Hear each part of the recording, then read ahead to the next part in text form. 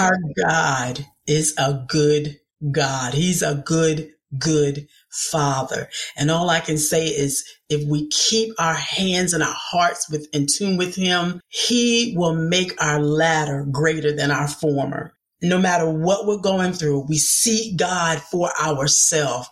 Get godly wisdom. You can't get wisdom from everybody. It has to be godly wisdom.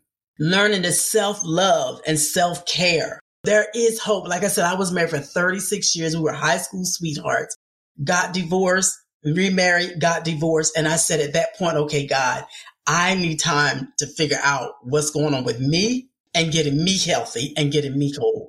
And as I began to focus just on God, I'm pastoring at this time. I had moved out, got my own place, and I just had to focus on me. And I believe that once I truly sat down, allow God to just go through my life and take out everything, the hurt, the pain, the anger, the bitterness, and help me to refocus and let him heal me. Those things, because as I was going through, I looked good on the outside, but inside I felt like I was dying. So I had to allow God to deal with the inner me. And as he began to do that, as I'm serving him like Ruth, as Ruth was serving, hallelujah, thank you, Jesus. As she was serving, Boaz saw her from afar off. And so that's what's happened to me as I was serving God and allowing God to heal me and allowing God to take all that stuff out and then fill me with what I needed. My Boaz saw me from afar off.